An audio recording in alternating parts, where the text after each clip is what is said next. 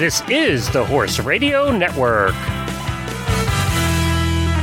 This is episode 124 of Horse Tip Daily, a different horse tip, a different equine topic, a different equestrian expert every day.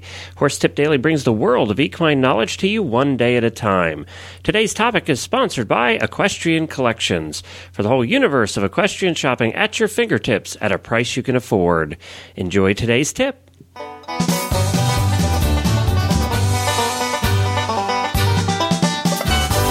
Hi everybody, Glenn the Geek back with you from Lexington, Kentucky, and you're listening to Horse Tip Daily. Well, we're continuing our Equestrian Life Week, as we've been doing here for the past several days. As everybody knows by now, Equestrian Life is the official social community of the Horse Radio Network and is known for producing quality video. They do all kinds of videos on all different topics, and we've had a good sampling of that here this week. Well, today we go back to the health of the horse, and we have somebody on that we've had on before through Equestrian Life, and that's Dr. Garcia. He's a veterinarian who's been serving equestrians in the greater Tampa Bay area since 1991. He and his wife own and operate Keystone Equine Associates, and Dr. Garcia specializes in client education and equine wellness, and he's known for the Back to the Basics comprehensive educational approach to equine diagnostics. And for the videos he did for Equestrian Life, he was talking about diseases, and that's what he continues to do today, diseases that cause weight loss.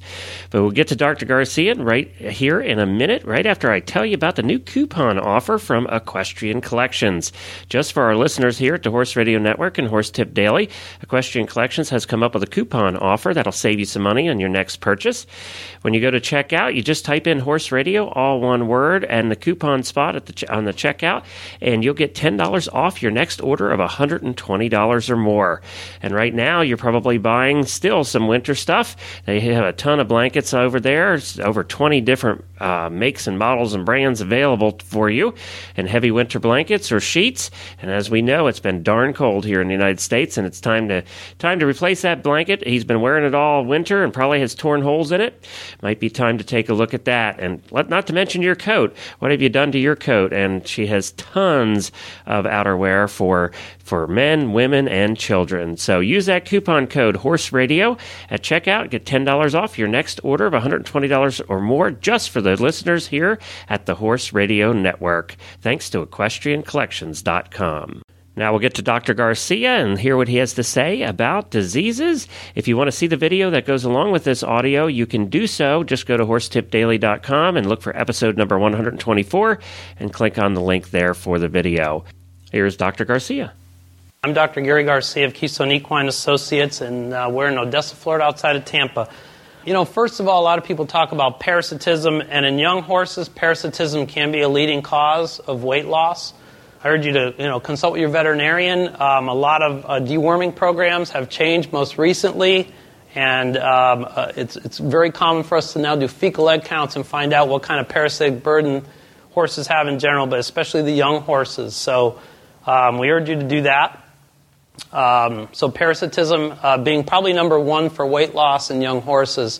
There's some other issues that horses can have, protein-losing enteropathies where they can't absorb their protein well, oral lesions in horses' mouths where they're hindered to digest their food and chew their hay and that sort of thing, and that can throw their weight off. You also have, malabsorption or maldigestion, horses that just cannot digest certain foods. They can have allergies to certain foods which do not allow them to absorb specific entities of that food. But one more common thing that we're seeing a lot more in horses is gastric and duodenal ulcers. These can throw horses off their feed, especially their sweet feeds or their high carbohydrate laden feeds. So what we like to do is you can get these diagnosed by gastroscopy, and that involves some sedation of your horse and running a gastroscope down to the stomach lining and looking for ulcers there. Gastric ulcers can cause thriftiness in the coat, weight loss, inability to just training issues, and it's usually young horses we see under training conditions, stress. Horses that have gone through stressful colics and that sort of thing can develop ulcers, and they can be quite devastating over a period of time. Ulcers are treatable with many different treatments, from a daily treatment of, say, something like Maalox, up to also a daily treatment of something called Gastrogard, which is quite effective in ulcers in horses. So if you have horses that are not eating, young horses under stress, or horses that have been through a stressful situation, disease or whatever, we urge you to contact your veterinarian and follow up with some ulcer diagnostics. Well, thank you to Equestrian Life and to Dr. Garcia for providing the audio that went along with their video there.